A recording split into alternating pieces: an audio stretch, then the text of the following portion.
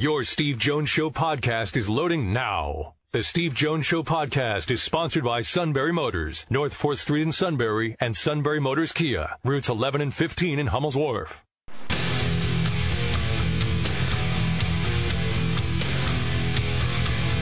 This is the Steve Jones Show on News Radio 1070 WKOK. Now, from the Sunbury Motors Studio, here's Steve Jones. Today's show brought to you by Sunbury Motors, 4th Street in Sunbury, Sunbury Motors Kia, routes 11 and 15, Hummel's Wharf, online at sunburymotors.com. For Kia Hyundai, best in new inventory, all with great warranties, fabulous pre-owned inventory with the Sunbury Motors guarantee, and a terrific service department that backs it all up every step of the way with great technicians, pros. All at Sunbury Motors, 4th Street in Sunbury. Sunbury Motors Kia, routes 11 and 15, Hummel's Wharf, and online at sunburymotors.com. I watched the Olympics a couple of years ago, and we all know that Alyssa Nair got hurt, and then we eventually had Alyssa on the show, the goalkeeper, former Penn Stater. And when she went out of the lineup, you felt like the U.S.'s chance of getting to the gold medal game were crushed. And they have not seemed right during that run in Tokyo to begin with, so a lot of people blamed it on the situation, but last I checked, everybody else going through it too. And they haven't seemed right in the World Cup, despite all the hype and the hype and the hype and the hype. They beat Vietnam 3-0. And look, that can be circumstances, whatever it may be, but Netherlands beat Vietnam 7-0, and that tells you that's about what the U.S., if they matched the hype, would have done. 1-1 at a rally to beat Netherlands, and then Portugal early this morning, a scoreless draw that gets them into the knockout round. But they have not been impressive in any way, shape, or form. And that is our play-by-play call of the day. Let's pass ahead. Headed forward, look out there! A break, a shot off the post! As soon as this ball popped out for Capetta, and she was in behind the back line, we thought this was toast for the United States. This one pings right off the post. Alyssa Nair goes to ground. I don't think she gets anything on that. That's going to do it. Wow is all we can say. And relief, but also disappointment for this U.S. team, because that is not the response that they wanted to have in this third group match. I have never witnessed, and just seeing these images for the first time right now on the desk, I have never witnessed something like that. There's a difference between being respectful of the fans and saying hello to your family, but to be dancing, to be smiling, I mean, the player of the match was that post. You were lucky to not be going home right now. And not incorrect. It also puts them in a TV deal that is not favorable for a U.S. audience. They will play the Group G winner coming up on Sunday? Or is it Monday? What's the 6th? Monday? Sunday. Right? Yeah, that's Sunday. Yeah. Sunday at 5 a.m. If they get to the quarterfinals, they will play at 3:30 in the morning on the 11th, Eastern Time. Now, if it's 3:30 Eastern Time in the morning, it's 12:30 in the morning on the West Coast.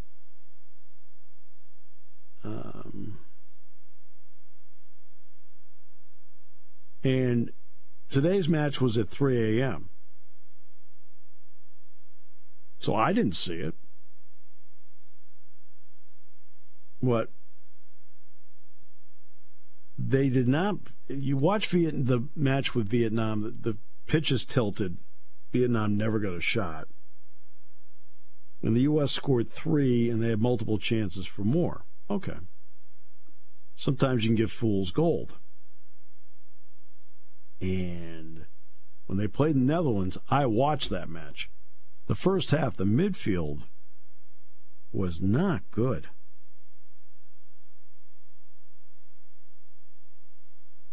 Just wasn't good. And then in the second half, they adjusted. They were much better in the midfield, and then they eventually were able to get the header, tie it up at 1. And I saw nothing of Portugal, but I didn't expect them to lose to Portugal. Now, maybe I thought they would not.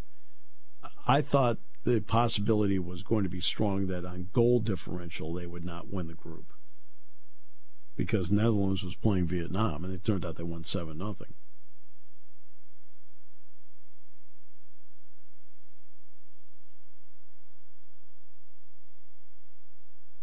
And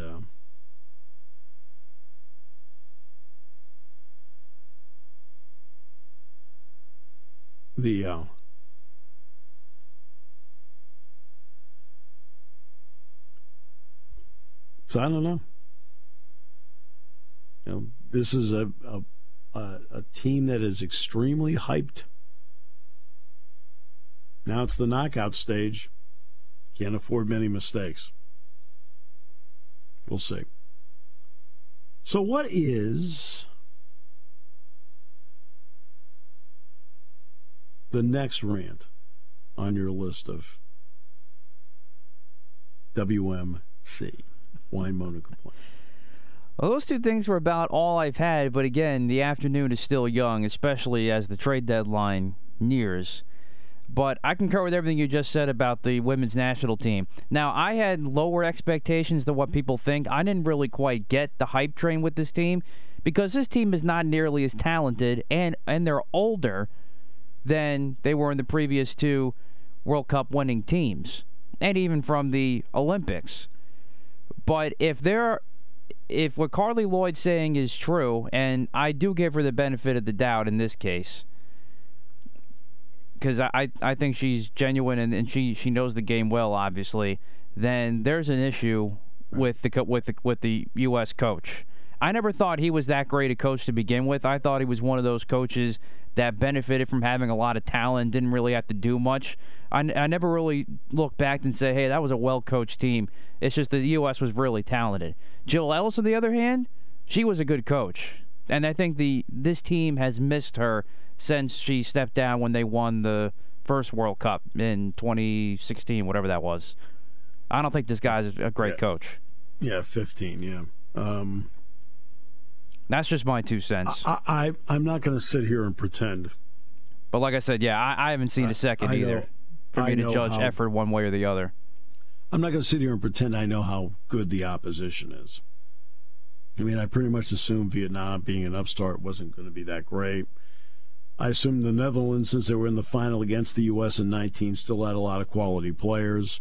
And Portugal is always at least good in men's or women's soccer, so you assume that they'd be a better test than Vietnam.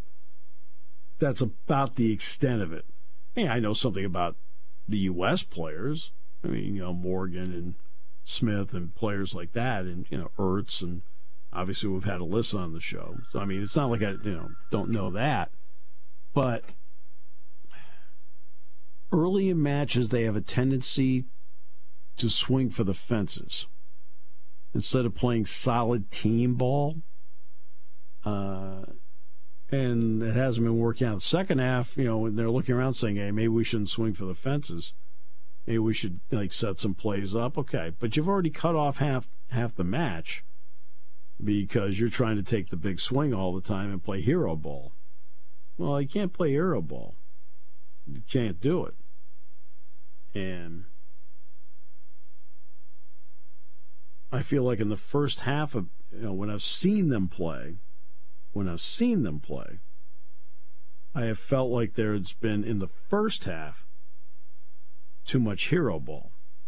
In the second half, better team effort. But they, it's been a struggle. But they're in the knockout round, so it's not like they're not there. They're going to the knockout round.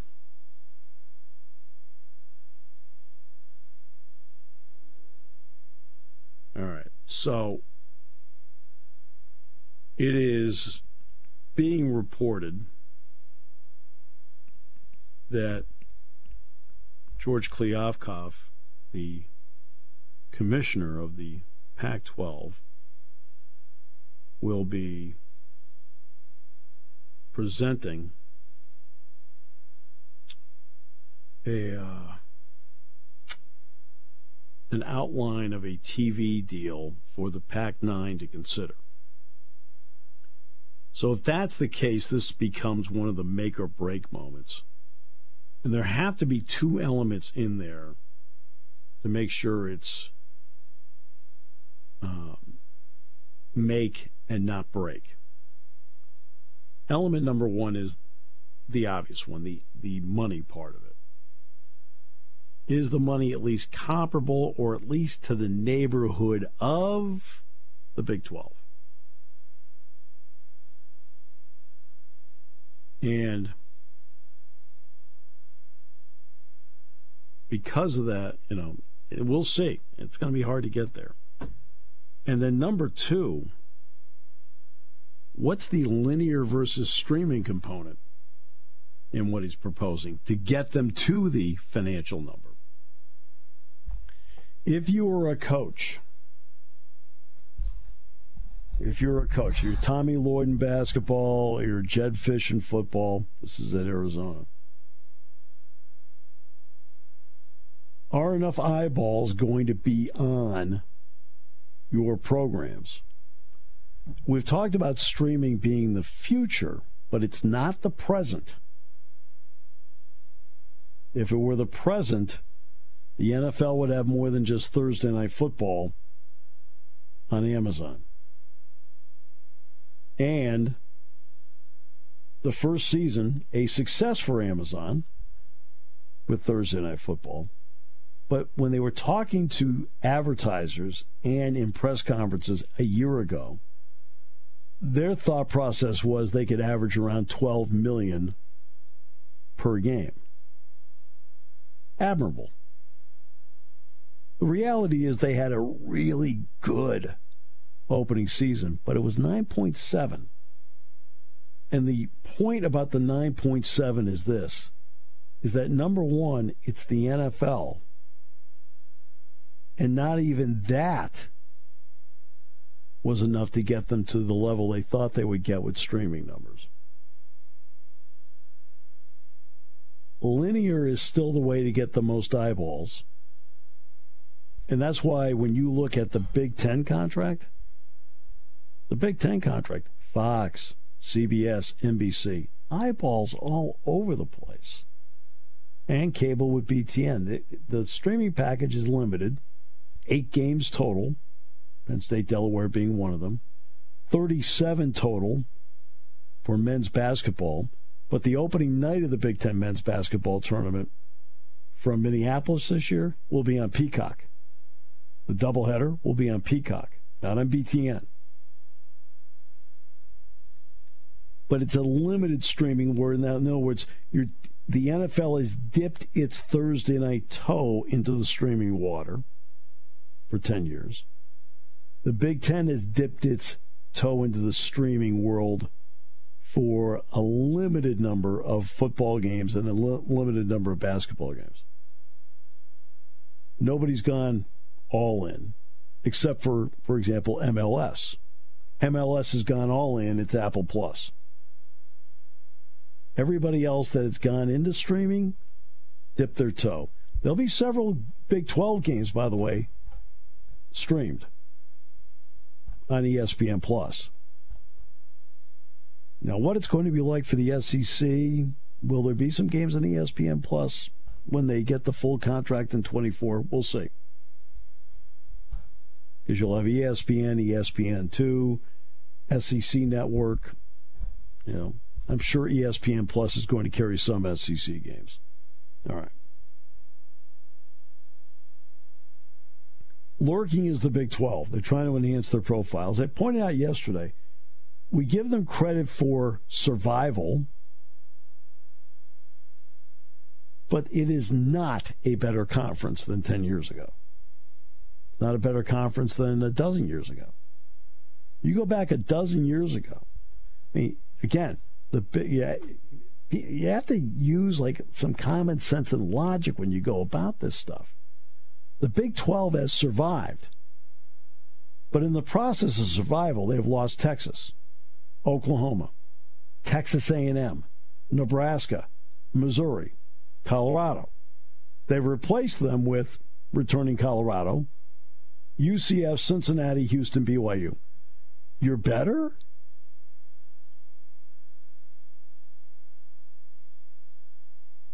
You're better. You're not better. You lost Texas, Oklahoma, Texas A&M, Nebraska. And you throw in Missouri. You lost them. You've replaced them. But no offense, it's Jalen Hurts going out and Gardner Minshew quarterbacking you the rest of the season. How do you feel now, Matt, about your Super Bowl chances? No, senor! No, senor! No, senor! Or Nate Sudfeld. He's an NFL quarterback, Nate Sudfeld. Does some things well, but he's not Jalen Hurts. Yeah, UCF plays good football. Houston plays good football, good basketball. And Cincinnati's good. But they don't have the brand power. That's not Texas A&M out there. Every single one of the schools I mentioned, if they were playing head-to-head with these teams, would all be the favorites. And not only that, they draw more eyeballs because of the names. The Big 12 has done a great job of surviving. But have they made themselves better? You've got Iowa State, West Virginia, Kansas, Kansas State, TCU, Baylor, Texas Tech, Oklahoma State, Houston, Cincinnati, BYU, Colorado, and UCF. Okay. That's good, but that's not earth-shattering. We're better off now. Over here in the back. Are you sure? I mean, if you want on a whiteboard, I'll write down what you've lost and I'll write down what you've gained.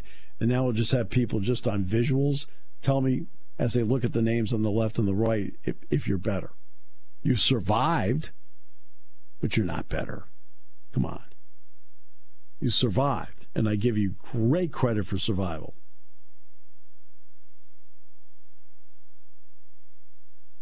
But the conference is not in the same realm, both brand-wise and performance-wise, than what the SEC, the Big Ten, happen to be. That's why the Big Ten and the SEC have gigantic contracts, and the Big 12 contract is less than half of that. There's a reason. Now, is the Big 12 a better landing spot for some Pac-12 schools? Possibly. And again, there's a seamlessness to it. Colorado is not going to have to pay an exit fee. Colorado doesn't have to deal with a grant of rights issue, just like USC and UCLA don't in going to the Big Ten. That's what makes it an easy move. So today, when they're presented with their TV deal, should it be presented today? Two things. What are the financial numbers? And what's the percentage of linear versus streaming? Because coaches need to know eyeballs as well as money. They have to recruit.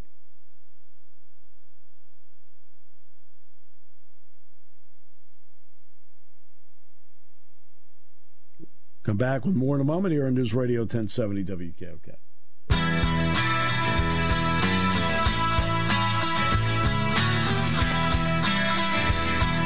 The broadcast team for the NBA on ESPN, it looks like Mark Jackson is out, and it appears that Doris Burke and Doc Rivers might be the ones working with Mike Breen.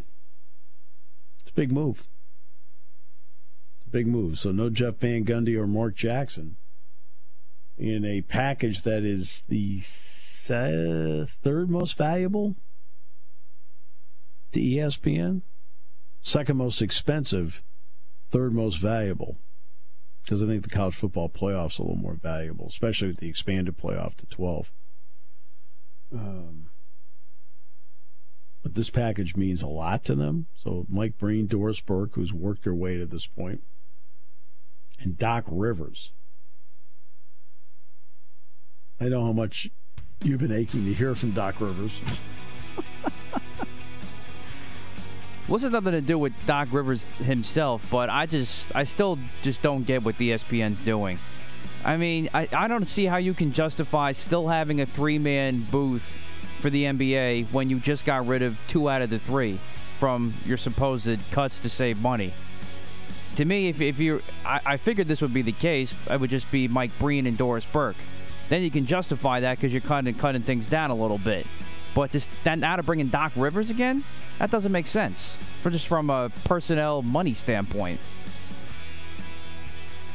Yeah.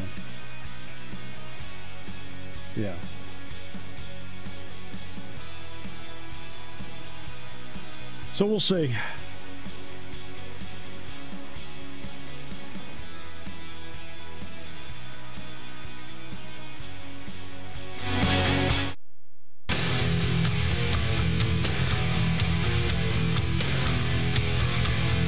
This is the Steve Jones Show on News Radio 1070 WKOK. Now, from the Sunbury Motors Studio, here's Steve Jones. And today's show brought to you by Sunbury Motors, 4th Street in Sunbury, Sunbury Motors Kia. Routes 11 and 15, Hummels Wharf online, sunburymotors.com. Ford, Kia, Hyundai, the best in new inventory, all with great warranties. Great pre-owned inventory with the Sunbury Motors guarantee. And a terrific service department that backs it all up every step of the way at Sunbury Motors, 4th Street in Sunbury. Sunbury Motors Kia, routes 11 and 15, Hummels Wharf, and online at sunburymotors.com. We've learned over the years that Tuesdays with Neal is special. Welcome, sir. Special indeed. As usual, thank you for having me. Right, so here we are in training camp, which is always, it's different now than it was 10 years ago, 20 years ago. The way training camp is conducted now, which has a lot of rules in it from the CBA, and there's by the way, common sense and logic as to how they do it. But what does that mean, in your opinion, Neal, to the opening month of the regular season as to how we should view it as opposed to October, November, December? I think in a lot of ways, and fans might not like this a whole lot, but in a lot of ways, football is like the ultimate hidden game. There are a lot of aspects to it that fans won't readily see. It's incredibly detailed, incredibly nuanced, and the reasons this thing happens or that thing happens is usually the result of a lot of things that you aren't aware of. That creates almost a separate game, ones that fans are watching and the ones that the players are playing and that the coaches are kind of lording over. Training camp is, in my opinion, the largest example of that. I've noticed, and this wasn't all that big of a thing 15 years ago, but every beat reporter is keeping stats now. Yeah. To me, that's always kind of seemed, not ironic, but it's not. It doesn't fit. There's no point in keeping stats in a game you're not playing. Right. If you want to see how many times the guy caught the ball after the quarterback threw it, okay. I mean, I guess, but it's not like there's an individual goal that they have. And if you were to ask them, they're going to say, well, my goal, I guess, is to complete every pass that I throw, and I probably won't do that every day. So it creates do we want to go as far as saying it's a false impression? We don't know with good insight really how well a player is doing or not doing. Now, there are highlights, there are fun things like that we'll see. Sure. Most teams within the last maybe 48 hours have broken out the pads. You're starting to play, football a little bit more realistically than what you did before. But we don't need to know, how many passes Trey Lance completed in practice in shorts. It really doesn't show anything. They're not even doing those drills based on real situations. They're practicing different things.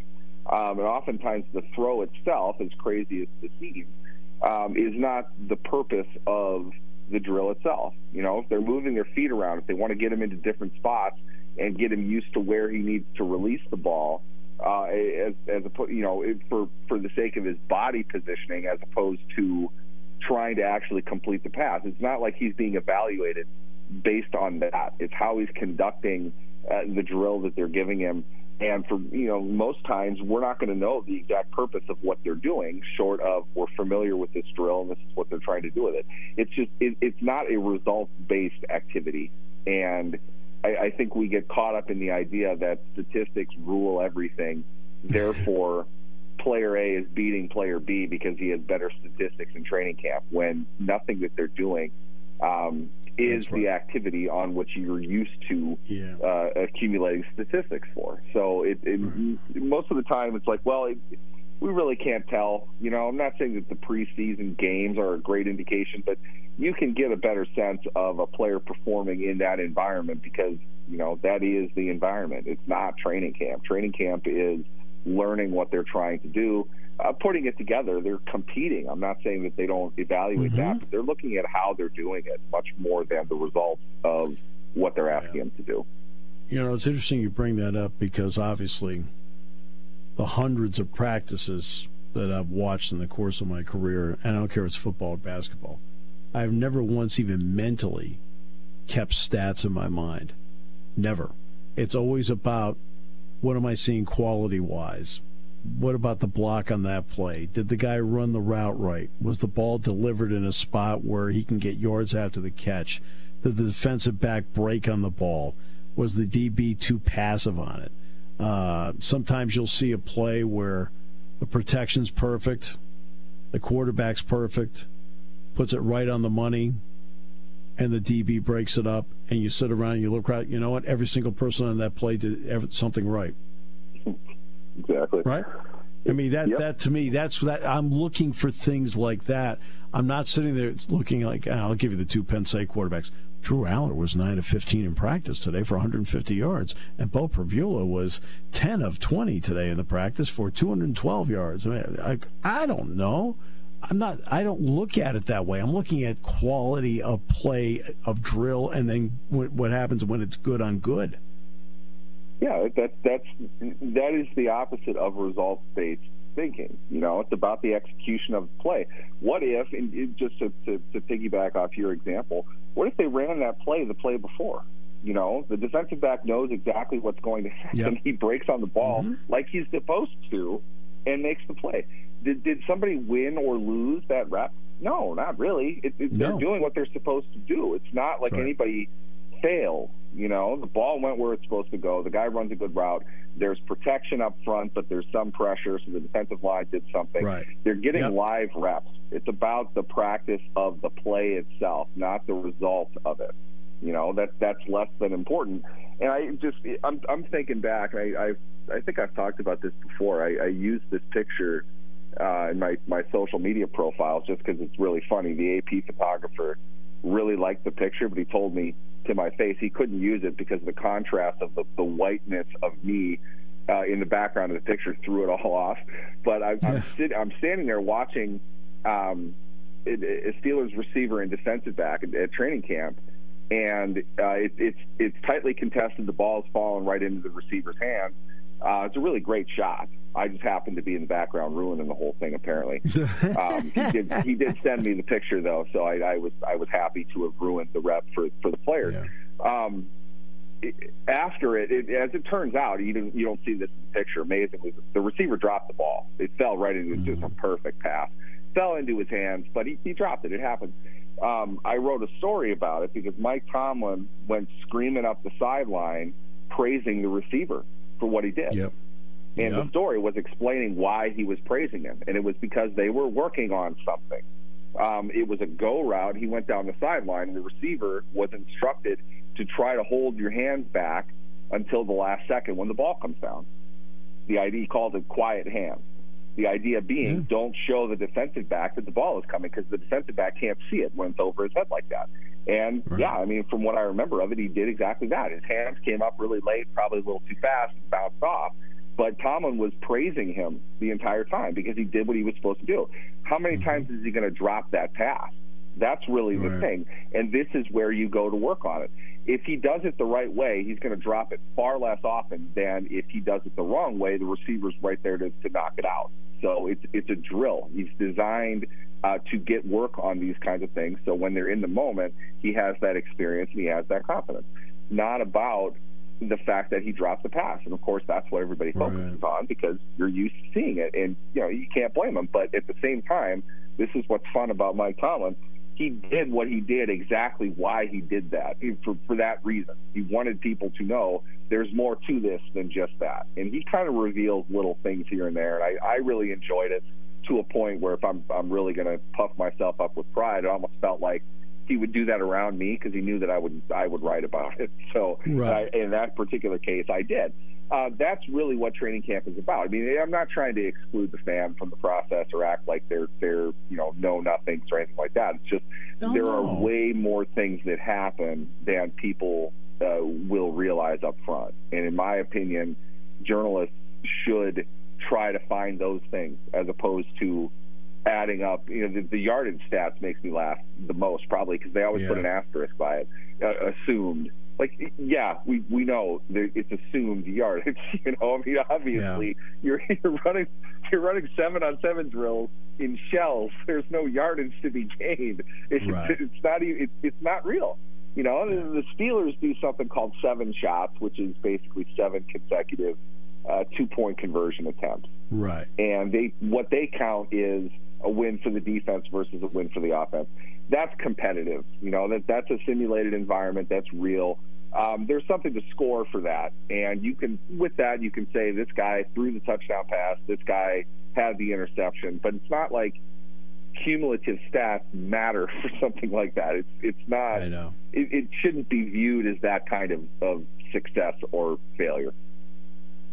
Yeah. I mean, look, I think that's after a while, when you're there all the time, you get a feel for it.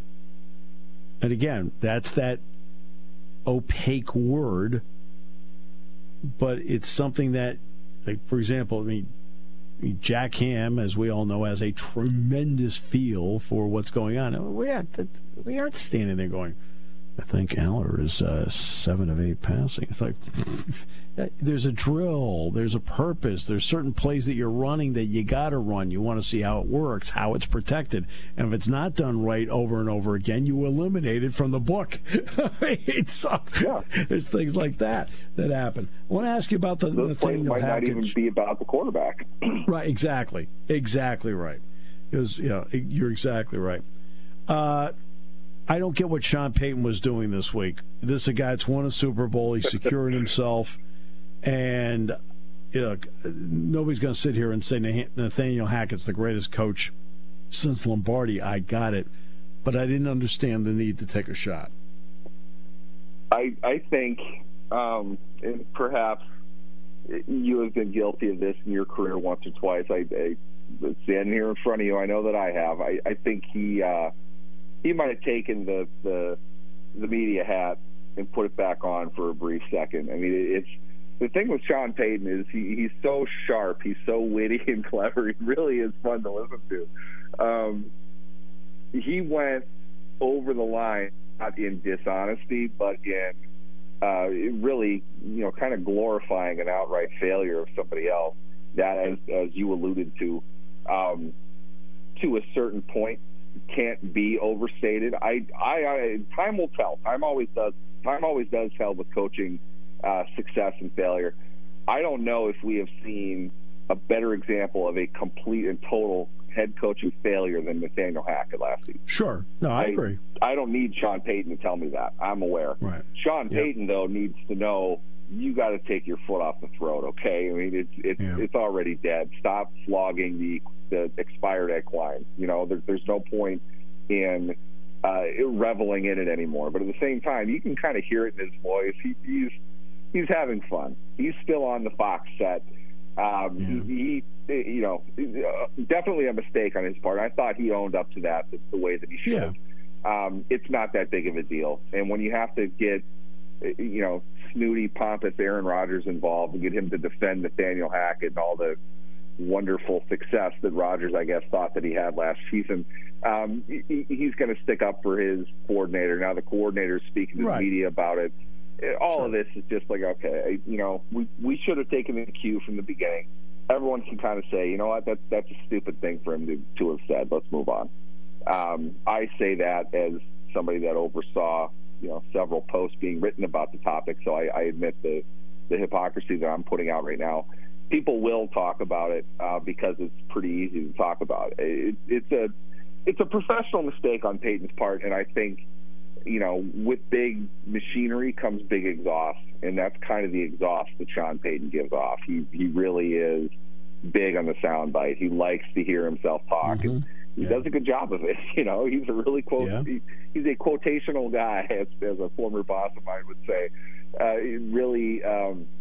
He can dive into the point pretty well, and he can make it very entertaining. And I think he's been in studio for a year and a half, whatever it was. He's used to that, not being the more buttoned up, more refined coach that he kind of wasn't in New Orleans. But he acknowledges the mistake right away. First true opportunity that he had to do it. I'm sure he will take that to the degree that he needs to beyond this. But yeah, definitely not something you want your head coach going around talking about. I also thought for him, he probably felt this was a way of backing up Russell Wilson, in some way, because now that's his quarterback. But it's like, I think the media's done a good job of telling everybody that the moment was too big for Nathaniel Hackett. I think Nathaniel Hackett did a great job proving that on his own, and he really didn't need Sean Payton to sign off on it. Exactly. I don't want to dismiss the point here. That's what's kind of funny, because nobody's disputing what he said at all. The timing of it is really bad. The stage in which he used to say it was really bad. You can fairly be called out, like he was, by a former Broncos player, that he's setting the stage in case it doesn't work in Denver right away. He's got his scapegoat. You don't want that kind of criticism hanging over your head. Obviously, he doesn't want to fail either. He's there to succeed. He's getting paid $20 million to turn around the disaster that was the Broncos last season. You don't want people thinking that you're saying something so you can make an excuse for your failure. Now, I'm not saying the Broncos are going to win 13 games and Russ is going to be an MVP, but they can probably do better than what they did last year. The body lying on the ground can't run away. They're not going to get a whole lot worse than what they were. At the same time, though, yes, you need to show some support for the guy that you have, and he feels that that's Russell Wilson. I would say Russell Wilson's being paid plenty to assume that confidence. The fact that he wasn't benched, the fact that they kept him for a year or two when all but 6 quarterbacks in the NFL at his age would not have gotten a year or two out of this. To back him up, I think he could have been a little bit more direct and a little less smarmy, Sean Payton-y about the whole thing. Just sort of said, you know what, they had a rough year. We see that. We're going to improve. We're going to work past it. But at the same time, as a media member, I really enjoyed what he said, because it made my job a lot easier for a little bit. Yeah, no question. Not only that, I think that Week 5 game between the Jets and the Broncos has a little more juice to it. It does, and it'll be fun.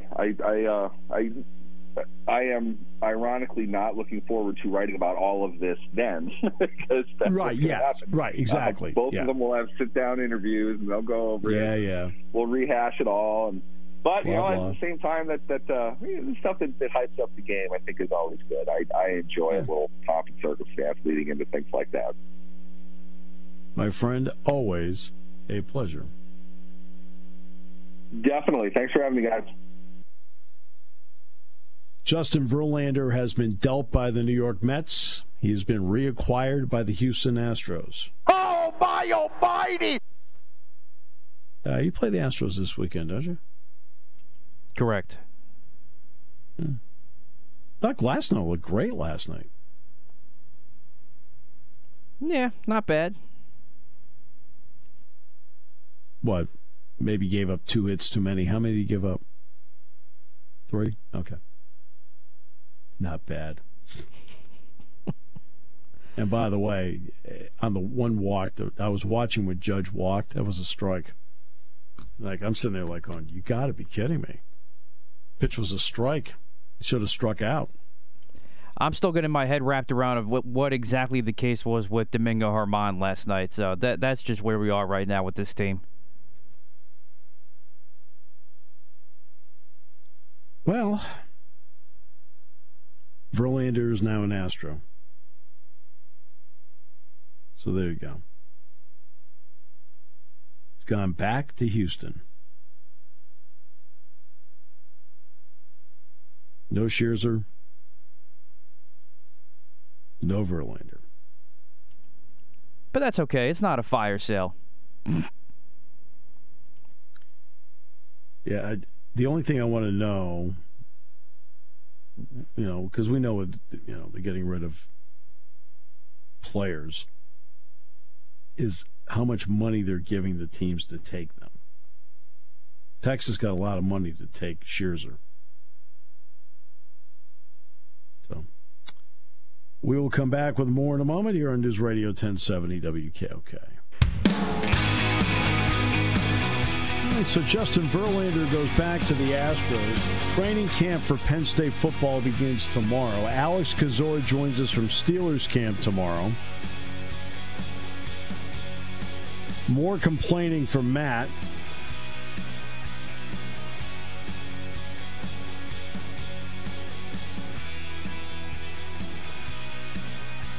America loves your complaining. I'm sure there'll be something. I mean, you're already, percolating to a boil now. And we still got 22 hours to go to the next show.